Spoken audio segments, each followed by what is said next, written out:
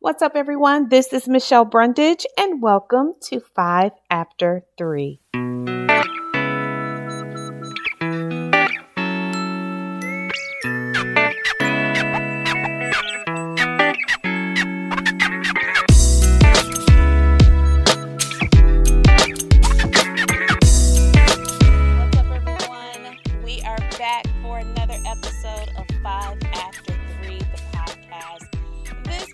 Podcast was designed by me to inspire you, encourage you, and motivate you to your next best level of success. Again, I'm Michelle Brundage, Independent Project Manager for Small Business Owners, and also the host of this great podcast. A special welcome to you if this is your first time here, and thank you for coming back if you've been here before. I appreciate you. I see you. I acknowledge you.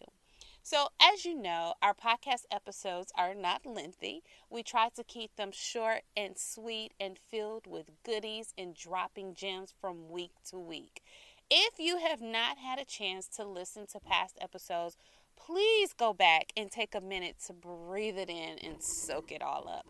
So every week we discuss 5 points about one topic, and today's topic closes the 3-week success series. And we are talking about losing success. Wow. As I was preparing for this episode, I had to think about losing success. And yes, I'm doing air quotes when I say losing success. I honestly asked myself, is this possible? Can someone actually lose success? Well, I came to the conclusion that it truly depends on the person, right? So, for example, if someone went to a store and purchased 10 lottery tickets and won $100,000, they get the money and then squander it away recklessly. Is that success that is lost? Well, what about if they use every penny of that $100,000 and purchase a home or donates it to a nonprofit that needs it? Is that success lost? So you guys know that my mind can kind of take us through so many layers. So for the sake of time, I'm going to speak solely to, specifically the majority of this audience, which is filled with small business owners and, and corporate executives. So when it comes to losing success, it all boils down to fear. I don't care. It doesn't matter to me which way you look at it. And losing success is a fear that every business owner I know has, because as a business owner, it definitely, is a fear that creeps up, right? I know that for sure. Because even as you're building as a business owner, and even really for someone in corporate America, as an employee, you can get trapped in a layoff situation unexpectedly. As a business owner, your customers could quit buying, right? So how do we conquer this fear of losing success? And that's what I want to talk about as we close out the success series for this year. So, point 1. Okay. Never plan to lose, but plan to win instead. We never make plans to fail, right? Well, it's the same principle. If we're always planning to win, if we're always planning ahead, then that means that we're planning to be ahead of the game.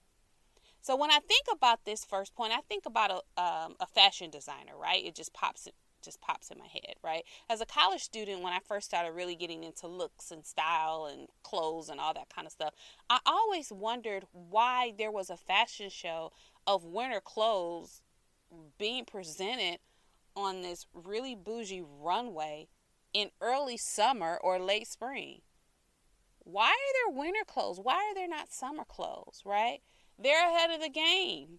They're letting you know what's coming months down the line so that you can purchase it when it's available. Am I the only one that thinks like, okay, forget it. You get it, right? Never plan to lose, but plan to win instead. Always think ahead. That's our first point. Moving to our second point, never count on one thing to make it. Or, in simpler terms, Never put all your eggs in one basket. Now, that's real old school. I'm aging myself right now. But you've heard it said that millionaires have at least 7 streams of income, right? So that's what I mean when I say never count on one thing to make it. Activate the talents that you have and create a stream of income for that particular talent. This builds confidence and forces you to keep building. Because let me tell you something, when you get a taste of success and when you get a taste of being on your own, it tastes so good. You're going to continue to want more and more and more. Moving to our third point, recognize that losing success is bred from fear, right? Fear has to be conquered. And the only way it can be conquered is if you face it. Quitting is always the easier option after losing what we deem as success. But if it's really worth it, if it's really worth having, right?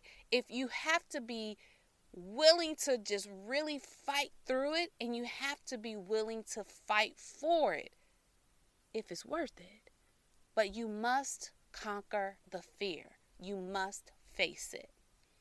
And moving to our fourth point, we got to understand that sometimes losing, guys, I'm giving you air quotes again, understand that sometimes losing may be a part of the process towards success. Yes, success is a process, just like anything else. Not all the time is it going to happen overnight. You have to try a few things, and in most cases, not all of them will work.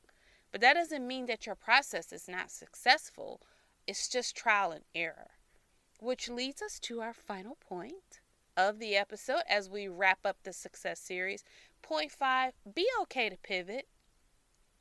As discussed in point 4, when you pivot, it just means that you're taking another route to get to your goal.